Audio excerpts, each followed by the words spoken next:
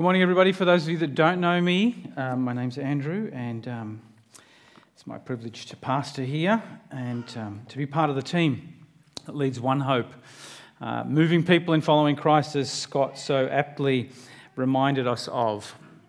And we're slowly beginning to get back together. I said last week, we had quite a number of people last week, but we've got people coming back from holidays, and then we have this sort of quasi-long weekend that some people have managed to wangle for this weekend away, and we still have some people sick, and so we, for those of you watching at home too, we're thinking of you as well. Let's have a read of the Word. We're going to read two scriptures this morning, and so we're going to start in Matthew 28, a well-known scripture. Matthew 28, verses 16 through to 20, and they'll be up on the screen as well, but I encourage you to read along if you've got a Bible with you too. Matthew 28, verse 16, this is right at the end of Jesus' time in the Gospel of Matthew. Now the 11 disciples went to Galilee, to the mountains to which Jesus had directed them. And when they saw him, they worshipped him, but some doubted. And Jesus came and said to them, "All authority on earth has been given to me.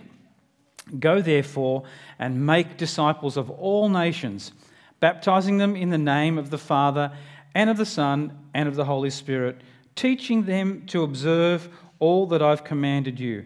And behold, I am with you always to the end of the age." Jesus just took a lot longer to say, move people in following Christ, basically. And then he added that, and I will be with you always. Jump right ahead. We're looking at we're going to have a quick read of a few verses in 1 Peter chapter 2. 1 Peter chapter 2, verses 9 to 12. This is about the church. This is about us again. And in verse 9, Peter says, "But you're a chosen race, a royal priesthood, a holy nation, a people for his own possession, that you might proclaim the excellencies of him who called you out of darkness into his marvelous light." So once you were not a people, but now you are God's people. Once you had not received mercy, but now you have received mercy. "Beloved, I urge you as sojourners and exiles to abstain from the passions of the flesh, which wage war against your soul. Keep your conduct amongst the Gentiles honourable, so that when they speak against you as evildoers, they might see your good deeds and glorify God on the day of visitation." They're two snapshots of Jesus telling the disciples, the early church, the beginning of the church, what their role was going to be, what they needed to do. And then we see Peter talking to the churches down the line a little bit, reminding them of who they are and what they need to do. Keep those things in mind as we talk this week. Last week, I spoke on Isaiah 43, where I talked about God said, I'm doing a new thing. Don't dwell in the past. I'm doing a new thing. Can you see it? Look, can you see what I'm doing? And we talked about perhaps our own journeys, what we're looking forward to as individuals, moving forward into the next year or into the next season. And this week I want to talk a little bit about how do you do that as a church? How do you do that practically? And being really honest about how it looks sometimes with the challenges that are around us. And look, quite frankly, have always been around humanity as well. People talk. I've been reading articles in the last couple of weeks, and these are Christian articles in Christian publications and different kinds of media.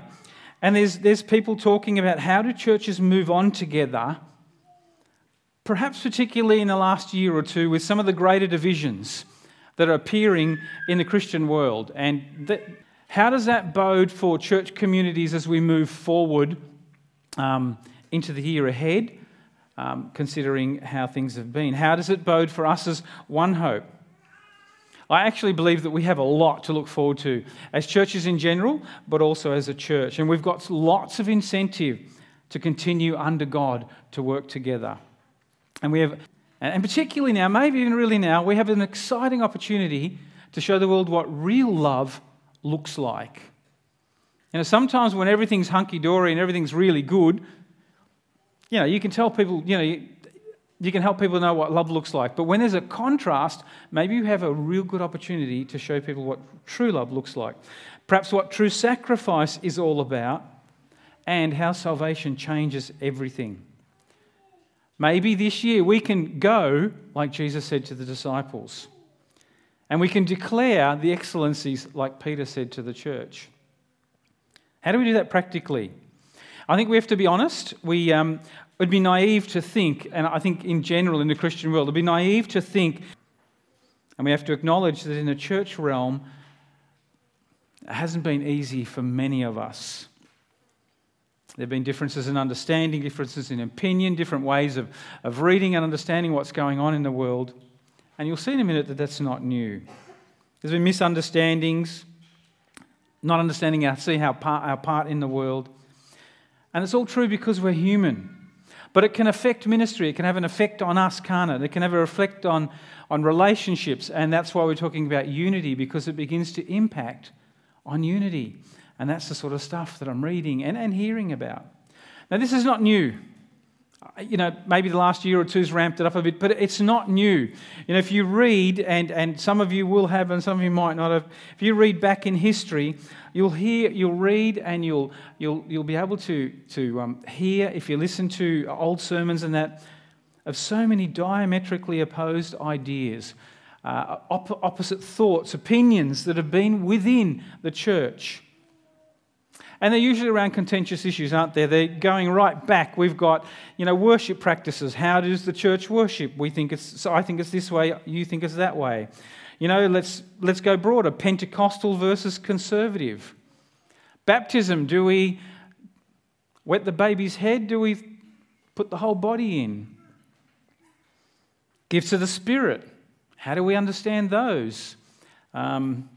Lights and smoke machines, and should we get thousands of people together, or should we just be a small local church? Calvinism versus Arminianism. We've been talking about that late last year, haven't we? No one argues about that, do they, in the church world? Not at all. In fact, if you Google that probably comes up as one of the most discussed articles you'll find. Failings of church leaders.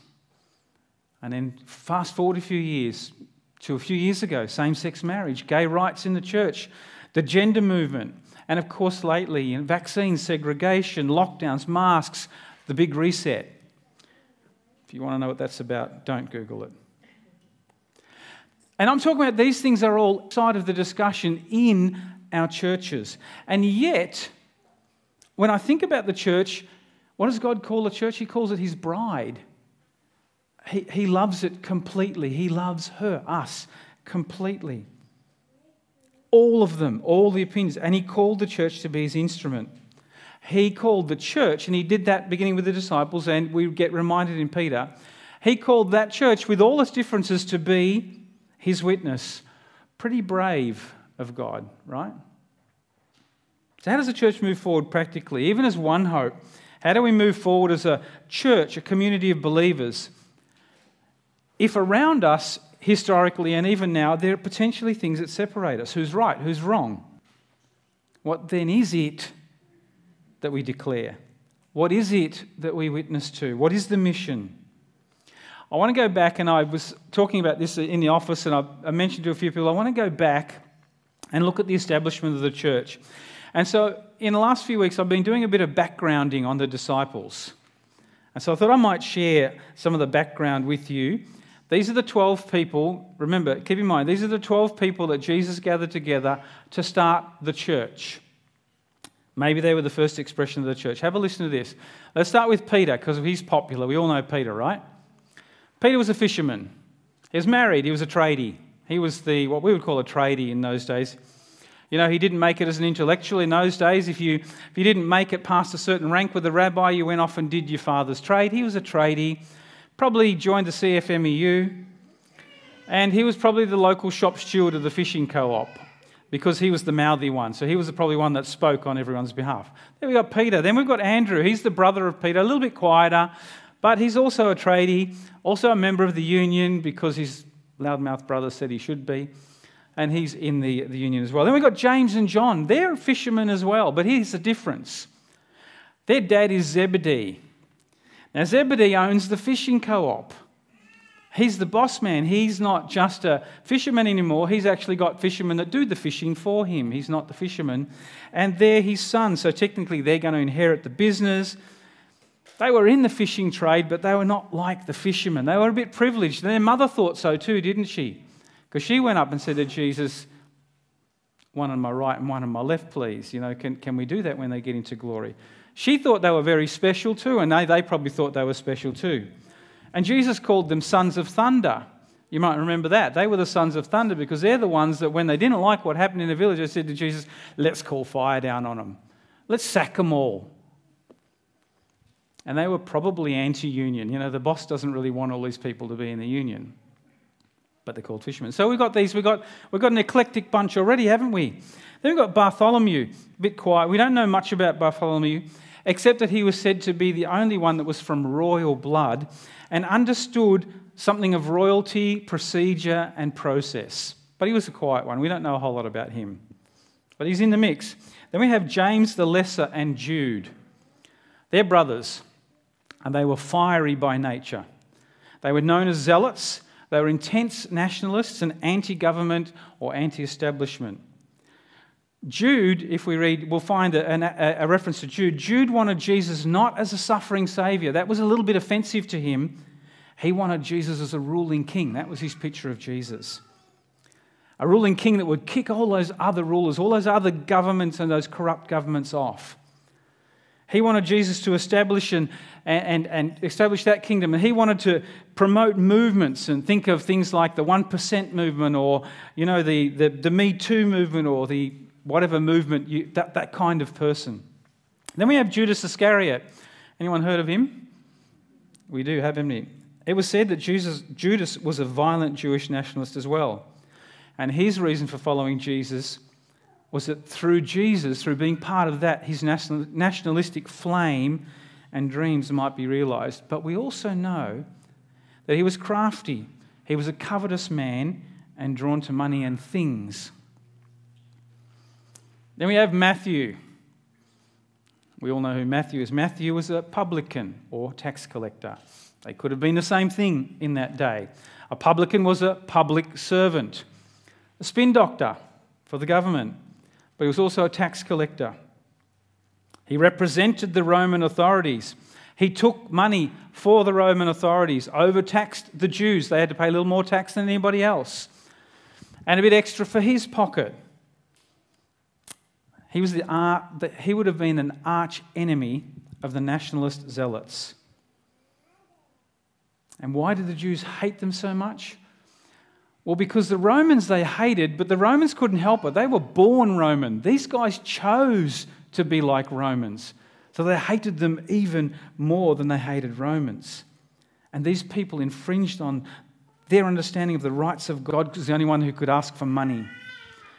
They were regarded as criminals. And the Jews would have seen them as in the same level as rank as prostitutes and Gentiles. And the other reason they hated them is because they could write and they could read. And the Jews couldn't. And that made them feel dumb. Then we have Philip, also a local fisherman, member of the local community. He was the one that, how on earth can this happen? He was the one in the church that, someone came up with this great plan and he said, oh, let's not try that, it might fail. Let's not do that. Oh, that's a lot of money. Oh, do we want to do that? Do we really want to buy Cavell? Risky. He was the one that would have done that in the church. Then we have Simon the Zealot. His name says it all. He was a fanatical Jewish nationalist as well. And he was known to have a heroic disregard for suffering, for people that suffered because of the struggle. Simon was a fanatical nationalist, a man who was devoted to the law, but a bitter hatred for anyone who dared to compromise or align themselves with Rome. Last one, Thomas. We only know about Thomas the Doubter, don't we? He was probably just a local trader that Jesus brought in, but he was a pessimist, he was suspicious, and he was a doubter. There are some articles written after Jesus' time, Josephus and that talks about him and his role. Talk about building a team of people to start a church. Can you imagine the first sit down once they were all gathered? The first around the table sit down? Can you imagine the sideways glances? The snickers? the looks of suspicion and the discussions. And then as they went on with Jesus, can you imagine how they had to deal with hurts and offences and misunderstandings with each other? How they had to learn forgiveness. Some of them would have, assumed great wounding from each other, walking the road together, and wait for it, they would have to learn to love and respect one another. They would never have known that at the start. What was the plan? Was it just, you think when Jesus gathered them together, was it just opportune? Oh, look, there's 12 people, let's just get them together. I need, 24 hands and 24 feet, and there's men, and we've got to get something going here, and they're just standing in front of me. I'll ask them. Was it that, or was he intentional? I think it was intentional. He was this ragtag group that no one in history would have put together. Let's put the tax collector with the zealots, said no one ever. Greater afoot. And Jesus was the ultimate team builder. He would focus them on what they would come to have in common, even though they didn't now. They would be united to another cause other than the one they'd been. And only this one cause, would be the one thing, and Jesus would be the only one person that could do it. And if you notice, Jesus never kind of singled out one of them to say, your cause was a bad one, wasn't as good, or your cause was a little bit better than that, that guy. He never ever did that. He never decried their passion or personality. But he knew that their personality was God-given. And that was how they were created. And he was to temper their character. And his focus wasn't on where they'd come from, trying to undo all of their notions and their ideas. But his focus was on where they were going, what he was calling them to, and what they would need to do. Despite their differences, he would unite them. And I believe Jesus actually taught them to love one another. In Corinthians, we looked at late last year, the most excellent way, where Paul talks about the most excellent way. If I can do this and I can do this, but I don't have love, and if I have the greatest opinion, or if I'm a tax collector, or I'm a fisherman, or if I don't have love, I have a bit of a chuckle. I think, can you imagine the first team building exercises they did? Do you remember, Luke, when we did the team building exercises in Uganda, and we've done them in YWAM, where you try to get people all to think together and not be competitive, but get everyone through? I'm just thinking the first team building exercise would have been hilarious for these guys. Someone should have filmed it. Oh wait, they didn't have cameras back then. But for the task ahead, they would need to love each other, learn to love each other. They were going to have to trust each other, because eventually they were going to need to have each other's backs as they went out to plant churches. They were going to have to lift each other up and promote each other. Only Jesus could do that. He would unite them around a new, greater cause and a greater mission. And what was it and why was it? Well, the mission was to begin a movement called the local church. A community of believers, the family of God, if you like. And this community of believers, this family of God, it would share and tell the good news of Jesus Christ. It would talk about his love. It would talk about his salvation for humanity. But also importantly, and just as importantly, it would gather as a loving family. It would gather to worship him, and it would bring him glory as it gathered as his family. It would remember how great he was, and they would unite. With all their differences, they would come together and just bring glory to God. And they would bring that glory all over the earth. They would be glory spreaders. See, God's glory is to be, and always was, the mission for God's children, for us. And God had said it a number of times. I've got a slide up there. Here's 2 scriptures in the Old Testament where God had said, "But truly as I live, and as all the earth shall be filled with the glory of the Lord."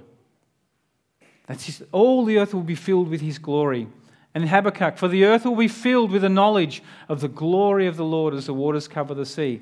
It was always what God said, that all the earth would be filled with my glory. And this church, the local church, these 12, and moving forward in the future, us, we would be the glory spreaders. That would be their mission. And maybe for this mission, their differences were actually going to be an asset. You know how anyone that's done team building, or if you're in a business or so, you use terminology like staffing your weaknesses. You need to have a diverse team. Scott said it well in a football team. If everybody's a striker in a soccer team, it's not going to be a very successful team, is it? If everybody's a goalkeeper, no one's out there kicking the goals. If everyone's a defender, no one's attacking. Same thing in a church. Sometimes their differences were actually going to turn out to be an asset. We need balances in the church. And why would they need to understand that? Because they would go on to establish churches, and we get to read about them in the New Testament. They would go on to establish churches in which they would need to unite different people.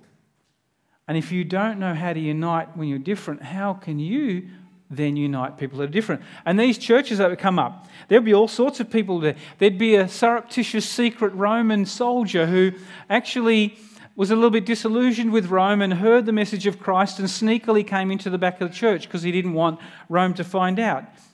You had government officials, Nicodemus, who just didn't want people, or a Pharisee rather, who didn't really want them to find out that he was interested but was coming. And the church would be beginning to fill with, the odd zealot that might have been converted, but it might be a little bit hard. He didn't want his other zealots to nail him for it. A religious Pharisee that might have converted, a prostitute that might have been part of the church, a criminal that might have been converted. Gentiles we know came in, an average Joe Blow. All of a sudden, these disciples would know how to and plant a church, and that would be a church. And Jesus' amazing wisdom in bringing different people together helped them to understand that so that they could do the same. And we know it. We read that it continued, the church needed massaging, didn't it, into the future. We see it in Paul's letters. We see it in Peter's letters to the churches. People would just to pit them against each other rather than bring them together. They would lose sight of the vision. They would get stuck in ruts of tradition. They would lose hope in the gospel occasionally, lose sight of the gospel. They'd allow factions and ideas and movements to gain the upper hand rather than go and declare the excellencies. So the church to come would be the same, feel like one hope, entrusted with the mission. Because there was something great at stake, the kingdom of God. And after the disciples' time and their experience with Jesus, they got it. They began to see it. They knew that. So they weren't unsympathetic to these churches that had all these differences, because they knew that they had gone through the very same thing, but it was possible. This group of 12 would be the catalyst for the church. And ultimately, when we go back to this group of 12, ultimately we see that Jesus was able to unite them around a table. That first gathering around a table might have been awkward, but we see at the end that he actually united them around a table for a greater goal. And it would start with his sacrifice, but eventually it would be theirs as well. They would ultimately die for a cause other than they thought was their main cause or their main reason. This group of people with vastly and strongly differing worldviews would unite, not by convincing each other to agree, but around a whole new way, love and sacrifice. They would display God's love and they would glorify him. And that would prove to have more power than any of the other causes they'd ever lived for before. And it would work. It did work. And how do I know that? Because here we are today. R.C. Sproul likes to write about this, and I've got a quote up there that he wrote. And he said, "The 12 represented the church in miniature. We see among them the kind of diversity of backgrounds that the church is to reflect. Nothing but the effective call of the Messiah and a common faith in a Saviour could bring such people together. And the same is true today. Jesus alone can unite people of varying backgrounds and who hold varying opinions into one body in service to the Creator." So as one hope, the fruit of that, we're the fruit of what Jesus did with the disciples, even sitting here today. What can we learn? How can we learn to continue to be his church? being from diverse backgrounds. We have diverse ideas, opinions. And that's not only in the last couple of years. You know, the last 28, this church has been in existence for 28 plus years. I'm sure that those of you that have been around for a while know that there have been seasons when we had different ideas about things. How do we practically mirror that early church? That love, that sacrifice, walking and as Jesus said to the disciples, and so that God is glorified. Can we have unity and yet not uniformity? You know, they're not the same. You can have unity without being uniform, exactly the same. I was thinking of doing a whole unity and diversity message, but we know all about that. As Sproul says, as Christians and here is one hope. And we have our faith in a Saviour. We're going to profess that as we celebrate Lord's Supper together again. And Sproul says that's what brings us together. Those are the things that unite us. And our call is the same. Spread the good news. Be a loving, caring family that worships and glorifies God in all that we do and say. Jesus unites us as we serve our Creator. And He is our only Saviour. Remember, we talked about that last week. He's our only hope. And our name kind of gives that away. We say one hope. Well, it is Him, actually. That's the secret. That unites us. Not our preferences, not our ideologies, not that we all barrack for the same AFL team. I don't barrack for any. Not strategies, not voting or agreeing with the same side of government or agreeing that all the governments are, not even theological intricacies. To be the church together and to live out our call here, we don't need to surrender our identity. We don't need to leave all of our ideas at the door. We bring them in and allow God to create that unity with all that we are. We can do what God has called us as One Hope to do because what unites us is Christ. What we do share is salvation from sin. And we all share that. None of us is exempt. We do share a promise of eternal life. We do share the call in taking up that anointing I talked about last week. Isaiah 61 says we're anointed to bring good news to the brokenhearted, to set the captive free, to release the bound from their bindings. We do share that call. We're all called to do that. We're united by the fact that God loved each one of us so much that He sent His Son to die and unite us around one table as well. One commentator said it like this: the disciples stay at the table, beckoning us to remain there too. We find them reclining together at the supper table, focused on the one who had reached out to touch them in so many ways. Now He speaks to them of final things, of departure, of separation. They've come so far. Will it now end? Does it end here? Nobody leaves the table except Judas. They stay. Why? Because of Jesus. There is present promise for us in their staying at the table. If that diverse group of people could hang together with Jesus, surely we can. As long as Jesus is the host, the table beckons us. Our expectations differ, and some hopes go unfulfilled, but our host holds us fast. Jesus is our host. And from that table, these guys were launched into the world. Their personality might be exactly the same as when they came in. Not much differed, the way they react to things in terms of personality. And much of their leanings might have even been still in the same way, the way they looked suspiciously at Rome or felt about different parts of society. But their focus had changed. Their passion had been redirected. They were now focused on a common goal. And the same is true for us.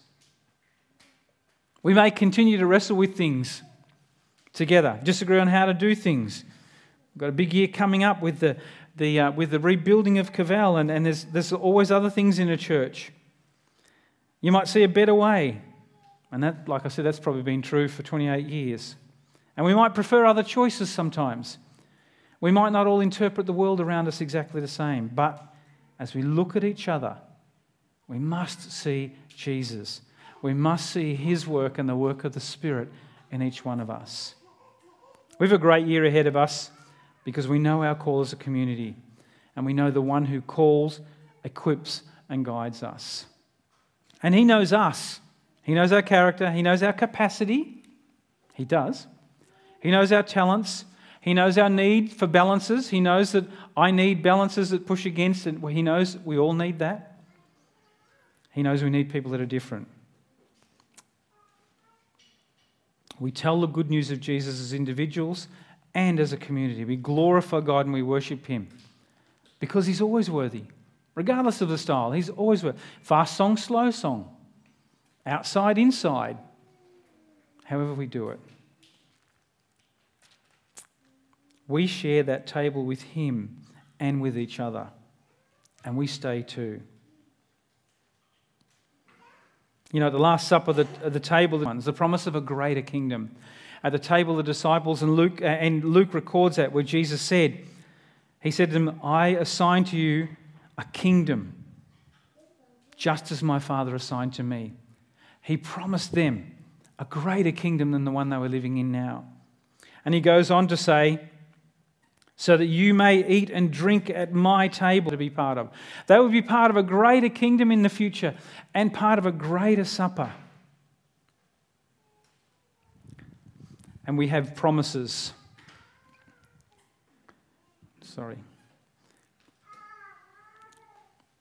And we have the same promises that we share with Christ, that we will reign with him. Anya Bawili, an African guy, he writes for the Gospel Coalition. And he wrote this really long article, Strategies for When Our Opinions Differ, about the church. So I thought I'd read that really long article. No, I'm just kidding. I'm kidding. It was based on Romans 15. But he finished with this, and I want to share that with you. I'll finish with this as we go to the Lord's Supper.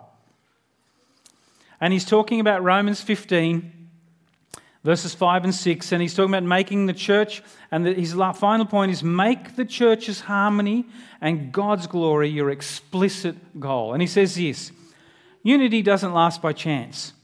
Harmonious relationships don't come with a snap of a finger. Unity and harmony require that we actively and prayerfully work for them. And worthy enough of all the hard work it takes for the church to live in unity where there is not uniformity. When we work together for unity and harmony, it results in our glorifying God the Father. The greatness of God is seen in part through the harmony of the church. God's glory is the ultimate goal of the Christian life. God has attached his glory to the weak and the strong, welcoming or accepting one another despite their differences in matters of opinion. This is a man who has come out of Africa and experienced very difficult seasons in Africa, very difficult things. Now he's in the United States, experienced very difficult things there, being an African in the United States, even in the church, and he sees this. We gather together around the table with the same hosts that group of 12 eclectic men had back in Jesus' time, with that same host, for the same purpose, with that same invitation, that his life exchanged for ours. Him being glorified so that we will follow him, be glorified with him in heaven. That's good news. That means that no matter who we are or where we come from, when God calls us together, when he refocuses us on his mission, we can bring glory to God. We can go. We can declare the excellencies of our amazing God in the world that we live in and do it together. Amen.